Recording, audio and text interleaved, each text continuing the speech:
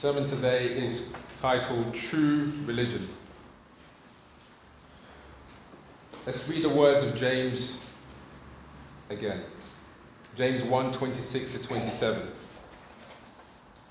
If anyone thinks he is religious and does not bridle his tongue, but deceives his heart, this person's religion is worthless. Religion that is pure and undefiled before God the Father is this: to visit orphans and widows in their affliction, and to keep oneself unstained from the world. So last sermon we looked at how our speech betrays what is evidently working in our heart. We looked at certain verses. We looked at Matthew 12:34. For out of the abundance of the heart, the mouth speaks. We looked at Luke 6:45. The good person out of the good treasure of his heart produces good, and the evil person out of his evil treasure produces evil. For out of the abundance of the heart, his mouth speaks. We looked at Matthew 12:36. I tell you, on the judgment day, on the day of judgment, people will give an account for every careless word they speak. See, we saw that the bridling of the tongue is first initiated by the bridling of our hearts, the change that occurs inward.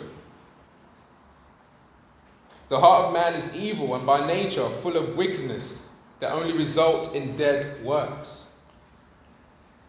The heart is deceitful above all things. That's what Jeremiah says. Desperately sick. Who can understand it? See, a thorough examination of our heart is required. But we cannot trust ourselves. We don't even understand our own heart. So who can know their thoughts accurately? Only the true and living God of the Bible is able to discern and to decipher what's going on in our heart. We need to cry to God in prayer as David did in Psalms 139:23-24. He said, "Search me, O God, and know my heart. Try me and know my thoughts, and see if there be any grievous way in me, and lead me to the way everlasting."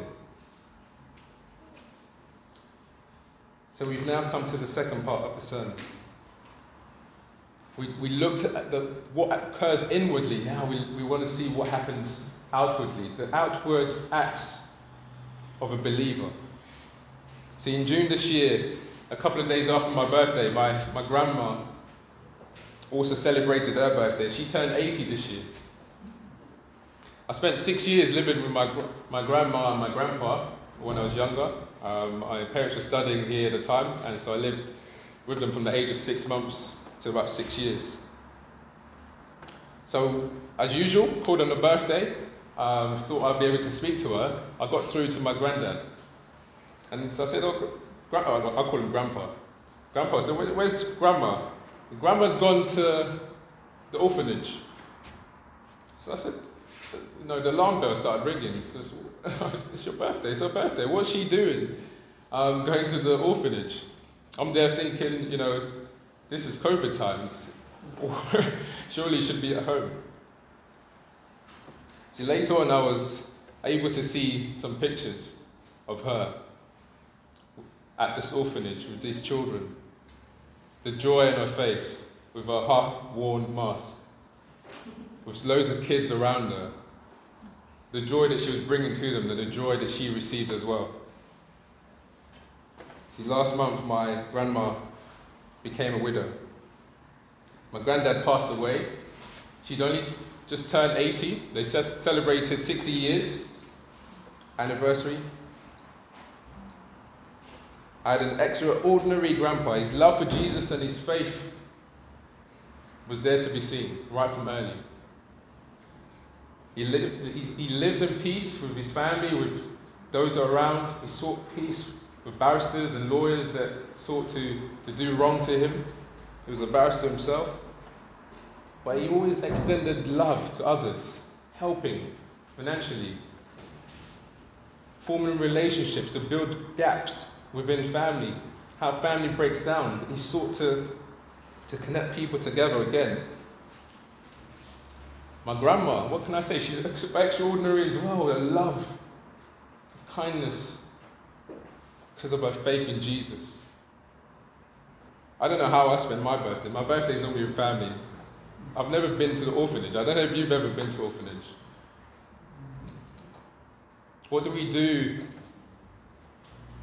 even in times when we want to celebrate? Do we share with other people? Do we show love to them? What does your serving demonstrate about your love for Jesus? What is your testimony about your relationship with Jesus? Is your religion pure before God? Is your religion undefiled before God? If you've been following James closely, you notice that this is quite a practical book. He talks about how we live our lives as Christians, our faith, the test of our faith.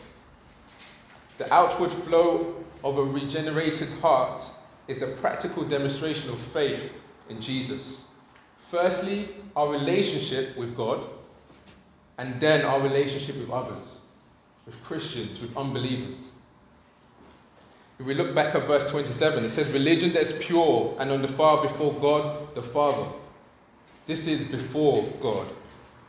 This is not before Pastor Chola. This is not before our parents. This is before God, how we live before God. This true religion that he's talking about can only and denotes an outward working of a spiritually transformed heart that's worked in us and through us only by God. See, the context here that James is talking about is a practical demonstration to others from our obedience, from a Christian's obedience to the Word of God. We are to obey the Word of God, to care for the needy, to avoid being stained by the sins of the world. It is simply charity, it's love, kindness to others, and being holy and righteous also. We don't just help people. It's about what is in our hearts also. Are we changed? Are we transformed? Are we holy and righteous before God? The consecrated heart that loves Jesus and lives for Jesus should be revealing the character of Jesus. We must reveal the character of Jesus to the world, to our society, to those that are around us, our family, to our friends, to strangers. See, we can't embrace the philosophies of this world. We can't allow the philosophy of this world to kindle our hearts to serve. What helps us to serve, what aids us to serve is our love for Jesus. See, a Christ-centered heart demonstrates true compassion for the weak and vulnerable, yet remaining set apart. See that verse 27, he's talking about pure religion being serving the needy, yet being unstained from the world, yet not being you're in the world but not part of the world, not subjected to the world's ways, and loving and cherishing and holding fast to the things of the world. We are set apart. That's what James is saying. It's a setting apart from the world and worldly ways. We are the church people. We're called the ecclesia, the called out ones. We've been set apart. We've been called for a purpose. We are not BLM. We're not the Democratic Party. We're not the Labour Party. We're not the Conservative Party. We are God's people. We are His chosen people, His chosen race. Our identity is in Jesus and Jesus alone. So we want to look at 2 points today. The compassionate heart unstained in a sinful world. And secondly, the Father's heart, or you could say Jesus' heart. The heart of Jesus. The compassionate heart. See, some professing Christians pride themselves on their outward service. Very much, they're religious. However, they're just selfish, self-idolatries, worship of self. They defile their religion because before God, because their hearts are yet to be captivated by Jesus. Jesus doesn't live there. Jesus doesn't live in their heart. Their spirit has not been made alive in Christ. We can only be made truly alive by God and for God. If it's not that, then another reason may be that we are still holding on to the pleasures of the world. We compromise. We would rather not stand firm when we face opposition. We don't stand firm for the things of God. We don't stand firm for righteousness. See, humanly speaking, our religion, our outward acts may seem pure, undefiled before God, but really it's stained. It's defiled. We can put so much confidence in ourselves, being deceived by our heart and believing our worship, our singing, the hymns that we sing, our serving, our evangelism, our reaching out, that these things bring glory to God, but really our hearts have not been changed.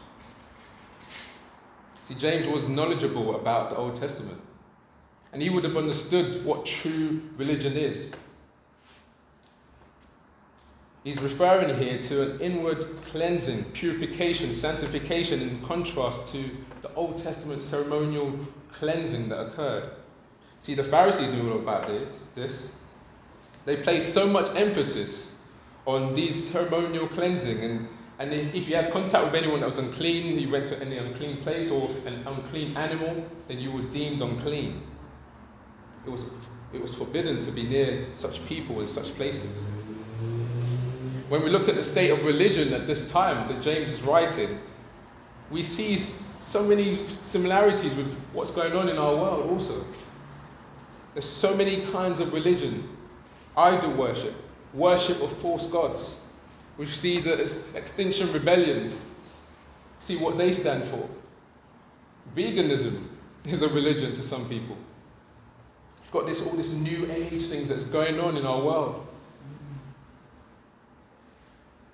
See, these Jewish Christians would mainly have previously followed Judaism. God ordained that for his people, right? This was a theocratic system, a political religious system set up by God for his people. But yet, the system was corrupted by the leaders and the people. See, Romans 1:23 makes it clear that these corrupted leaders and people exchanged the glory of the immortal God for images resembling mortal men and birds and animals and creeping things. And what did God do? Therefore, God gave them up in the lust of their hearts to impurity, to the dishonouring of their bodies. Among themselves they exchanged the truth about God for a lie, and worshipped and served the creature rather than the Creator, who is blessed forever. See, when James states religion that is pure and undefiled before God, there is a correction of this false religion and defiled practice of this religion that the Jewish Christians may have previously followed. James is setting the record straight. He's saying that, whatever you believe before, previously, he states that for anyone who thinks he is religious, but their mouth and words are uncontrollable, their mouths are like loose cannons, they have no control, they deceive themselves, whatever they profess. Now, he addresses the individual first. He talks about what's going on in the heart, the will, the emotions. But now he's dissecting how religion fits into society, how we relate to other people, how we relate to the world at large. We see that there's a shift here from the personal to the outward. There's a shift from examining oneself to examining our interactions and relationship with others. We are one to visit orphans and the widows in their affliction. 2, and to keep oneself unstained from the world, separated, unmixed, unblemished from the world that we live in. It seems so simple. It seems like he's just saying, just go and visit some orphans, visit some widows, and that's enough. That's not just what he's saying. It sounds so simple. Notice this religion that he's saying is pure and undefiled before God the Father. This speaks of God's plan and purpose to adopt us into a family. Before God the Father, this is God's perfect plan. See, our God never forsakes or leaves those that are dear to his heart. He's a defender of his people, steadfast in loving kindness. faithful God, faithful in love. James reveals this true religion before God the Father should demonstrate that God's heart towards the weak, needy, and brokenness, and those who are broken. The Bible describes God's compassion and justice for widows and orphans in so many scriptures. Just to name a few, Psalm 68, 5-6 says that the father of the fatherless and protector of the widows is God in his holy habitation. God settles the solitary in a home. He leads out the prisoners to prosperity, but the rebellious dwell in a parched land. So we know God's heart for the orphans and the widows. But what is James implying here? Is it just that? What James is implying here is not that true religion is limited to visiting just the orphanage and the widows, but rather having a compassionate heart, a tender heart for the needy, the lost, those that the society rejects, the poor, the destitute, the hopeless, the weak.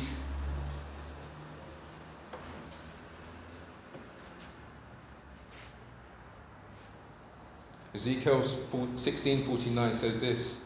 This is when God compares Jerusalem with Sodom. Behold, this was the guilt of your sister Sodom. She and her daughters had pride, excess of food, and prosperous ease, but did not aid the poor and needy. See, Sodom, they were rebellious against God, and their sins were great. In addition, they did not aid the poor and the needy. They were stained. They joined the world. They conformed. They left the living God. Is there a link between visiting and serving others in need and keeping ourselves stained? Yes. Being stained by the world can affect our true worship of God. If we are stained, how can we come before the holy God? How can we come before him and serve him diligently? Paul in Philippians 3:3-7 says this, for we are the circumcision who worship by the Spirit of God and glory in Christ Jesus and put no confidence in the flesh. Though I myself have reason for confidence in the flesh also. If anyone else thinks he has reason for confidence in the flesh, I have more. He says he's circumcised on the 8th day, of the people of Israel, of the tribe of Benjamin, a Hebrew of Hebrews. As to the law, a Pharisee. As to zeal, a persecutor of the church. As to righteousness under the law, blameless. But whatever gain I had, I counted as loss for the sake of Christ. What do we learn from this? See, circumcision was always something of the heart and not a physical demonstration. It was a sign that pointed to the need for their heart to be set apart to love Jesus, to love God, and set apart from the world. See, true worshippers of God have circumcised hearts. They trust in Jesus. They boast in Jesus. They do not put their trust and confidence in anything else. See, Paul describes his outward credentials, his status, his achievements, his zeal, his self-righteousness, and highest standard of keeping the commands of the law. All of Paul's previous religious undertakings, a follower of Judaism, were external works without inner heart change.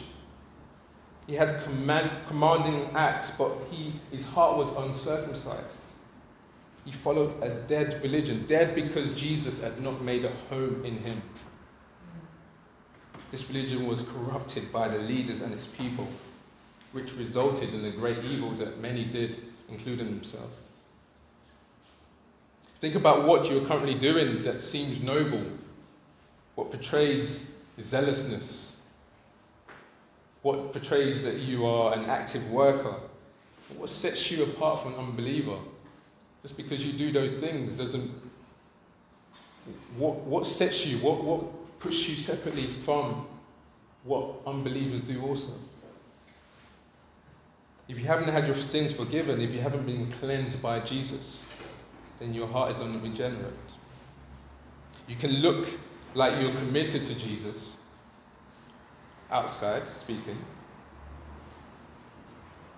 You can look like you're serving Jesus, but you don't have Jesus in your heart. Jesus is not there. Hearts void of Jesus only produce mere activity, but not God-glorifying acts of kindness and relationships. See, activity does not mean productivity at all. And certainly an unregenerate heart does not produce a righteous activity. It's not the act, but who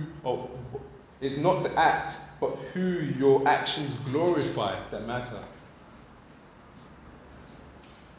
Are your acts glorifying yourself, or are they glorifying God? What are your actions producing? Do they build up the body of Christ? Do they demonstrate the love, the care, the compassion of Jesus?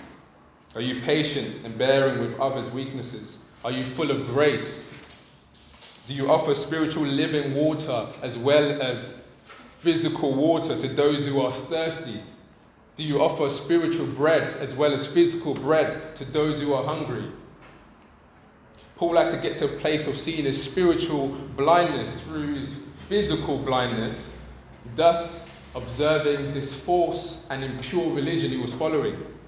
And then he had to receive spiritual eyes to behold Jesus.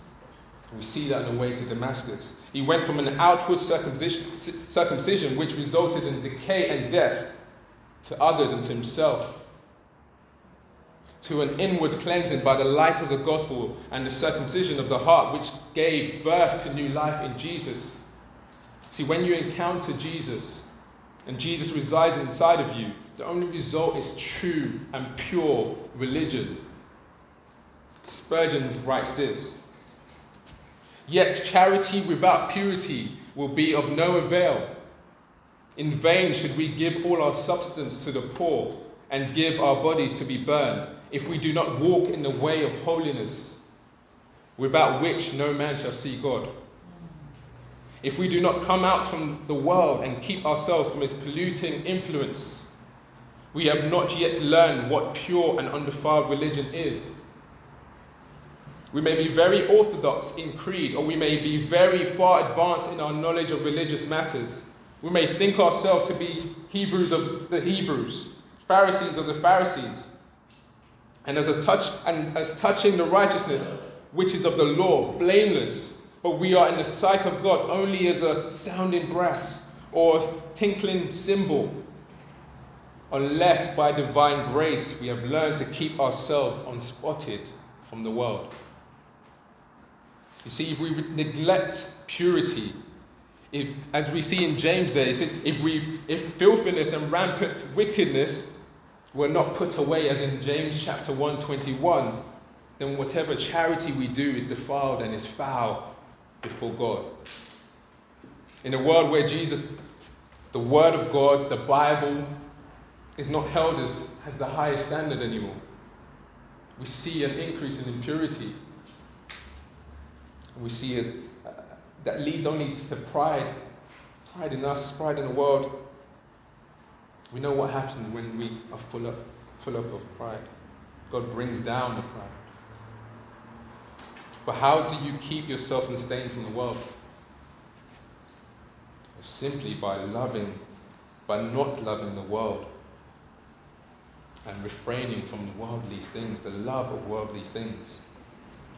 See, 1 John 2:15 says, "Do not love the world." This is a devotion to a world system opposed to God. Do not love the world or the things in the world. See, I could give a list of the things of how not to love the world. I don't think it will suffice. See, our non-defilement and non-staining is firstly the work of God. See, the church are the called out ones. God that has before time elected his people, has called us in time, as we've been learning in Bible studies, to hear the gospel. We are called to be separate from the world. There's so many distractions nowadays. There's work, there's relationships, temptations. We see it listed in James. Idleness, time-wasting activities, our phones, our desires. But true believers that love God do not continue to sin. God works in us as a process of sanctification. He's washing us and cleansing us continuously, reforming our hearts. Yes, God does all these things for us, but it does not mean that we haven't got a responsibility ourselves in walking upright before God. That's what James says, to keep oneself. There's an effort there on our part. We have a part to play, to be unstained from the world. We have a responsibility to keep oneself unstained. Be separate. We are separate because God calls us to be separate, but we have a part to play to keep ourselves from the love of the world. See, trials of God will come, temptations will surely come, hard times will come, persecution will come, opposition will come. See, when we're searching for a job and we're waiting and we're seeking the Lord and there's no advancement, do we wait and be patient for the Lord, or do we turn to other ways? When temptation comes from that lady in the office, do we run, as in the case of Joseph, or do we entertain? When no one is watching and you're all alone, what does your life consist of? Is it secret addictions? Or is it private devotion to God, seeking to live honorable before the Lord? If God himself has called you and made you his child and has adopted you as a son, how should you live? See, the word of God should be the standard that we live by. We should put our trust and act upon God's word. We must resolve to give others what they need the most also. We're talking about serving and reaching out. But the greatest thing that anyone needs is the gospel, the good news of Jesus.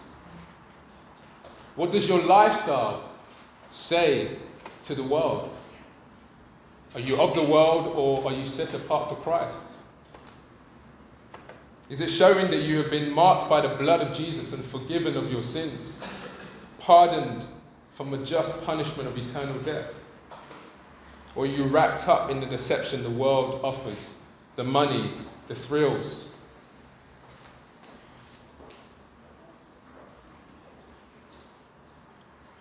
See, all of this is not possible, our serving, our living righteous and being unstained, without the Father's heart. Jesus' heart for us, his people. Jesus' heart for the world. 1 John 3:1 says, "See what kind of love the Father has lavished on us, that we should be called children of God. That is what we are." See, Jesus in all points was tempted as we are. He faced temptation to sin. He had no home. He suffered in flesh. He suffered the utmost pain. Suffered on the cross. He was rejected by many, even his family, even James, that's writing this, at one point rejected Jesus. He faced many sorrows, but his heart was always full of compassion. His heart was always to forgive sinners, to save sinners. His heart is to save sinners, to heal the sick, to raise the dead, to feed the hungry, to be tender in people's afflictions, to empathize with others in their sufferings. See, there's two things that stir up Jesus' compassion: our afflictions and our sins. Right from the Garden of Eden, we see the original sin of Adam and Eve and the resulting curse and afflictions from God. But we can't miss God's compassion with the promise to send the seed of the woman, Jesus, who would crush the serpent's head. Amen. See, God had compassion on sinners even when we had nothing to give. In the brokenness of our relationship with God, he had compassion for us. He loved us. He had mercy on us. See, true religion is not possible without a true relationship with Jesus. To serve others as Jesus did requires a relationship with Jesus. If we look back to verse 27 again, we see the word visit, to visit the orphans, to visit the widows. That word is used so many times in the Bible, and just to name a few, we see it in Matthew 25:36. Naked and you clothed me. I was sick and you visited me. I was in prison and you came to me. This is the personal contact. It says, you visited me. A personal presence, personal engagement. In Matthew 25:43, it says, I was a stranger and you did not invite me in. Naked and you did not clothe me. Sick and in prison, you did not visit me. But this is one I love the most. It says Luke 1:68, blessed be the Lord God of Israel, for he has visited us and has accomplished redemption for his people. Jesus has visited us personally. God sent his only Son to visit us. The image of the invisible God. He has come to visit us. He has come to visit humanity, to save, to redeem his people. He could have done that proxy. Now we vote in a proxy manner. He could have done that, but he came, he visited us in this sin-stained world. He came down to her earth, though he was in the form of God, did not count equality with God a thing to be grasped, but emptied himself by taking the form of a servant. Being born in the likeness of men and being found in human form, he humbled himself by becoming obedient to the point of death, even death on the cross. This was the mind of Christ. This is the mind of Christ. We ought to have the same mindset, to serve by visiting people in their needs and afflictions, not just from afar. There are times when we cannot draw close to people and meet their needs, but we can still pray for them. Jesus that has ascended, what is he doing at the right hand of the Father? He's interceding for us. His compassion still remains. He's interceding for his people. We can also intercede even when we're not able to get close enough or be present, or for so many different reasons why we can't necessarily be. We can't show our outward affection and our love in a personal way, but we can pray for people. See, radical love considers others more highly than ourselves through humility of service. Radical love does nothing from selfish ambition or deceit. We love others even when they have nothing to give us, nothing to repay us. That's true love. We love freely. We should love deeply.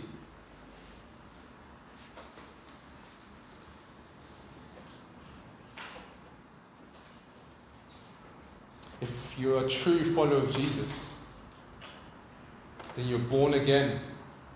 Your heart has been surrendered to our Lord Jesus, the saving grace of the gospel. Like James says, the word of truth. The perfect law, the law of liberty, the word of God is able to save our souls, has softened our previously hardened hearts. We should experience and continue to grow in the knowledge and understanding of God's love through Jesus. We should daily recognize our sins and know that our identity is in Jesus and him alone, and our sins have been forgiven by him, past, present, and future sins. They have been forgiven. We are grateful for the grace, mercy, compassion shown by him to save our souls from utter gloom, from hell. What is our response? It can only be to grow in the love, in love for Jesus and the heart of compassion and love for others. We need to have a heart to love Jesus, loves him dearly and loves others. See, this pure and undefiled religion is demonstrated externally in conduct, compassion, and extending love to others. But it originates from a transformed heart, a renewed heart. See, James rebukes false religion that behaves externally, following rules and commandments, shows elements of godliness, but the heart of the individual has not been changed, has not experienced the light of the gospel. This worthless religion, as we see in verse 26, coming from a deceived heart, is now contrasted here in 27. A deceived heart that bears fruit of worthless religion is contrasted here with a true believer's heart that bears the fruit of pure and undefiled religion. The reality is, when we are saved, we're not just sincere people. You can be sincere and not be saved. But if we are truly saved, we show love to others and we serve in our locality and our community. We remain unstained from the world. Charity without purity is false religion. The greatest need that we can give to those that we love, to those who are widows, those who are orphans, to the needy, to the poor, is Jesus himself, the good news, the gospel of Jesus. See, the world as the father of lies, but they truly need the Heavenly Father. They need to see the Father's heart. They need to see the heart of Jesus.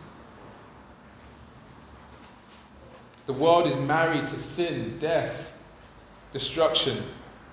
They need the bridegroom, Jesus himself, who willingly laid down his life to die on a cross for me and you. See, some visit the needy in their afflictions, but lack the love of Jesus as their motive. Some visit the needy in their afflictions, but mix with the world and all that it offers. Some hate the world system, and we can put whatever we want in that bracket there, but lack the love of Jesus as their true motive. Some attend church and seek to serve God in whatever way they can, but lack the love of Jesus as their motive.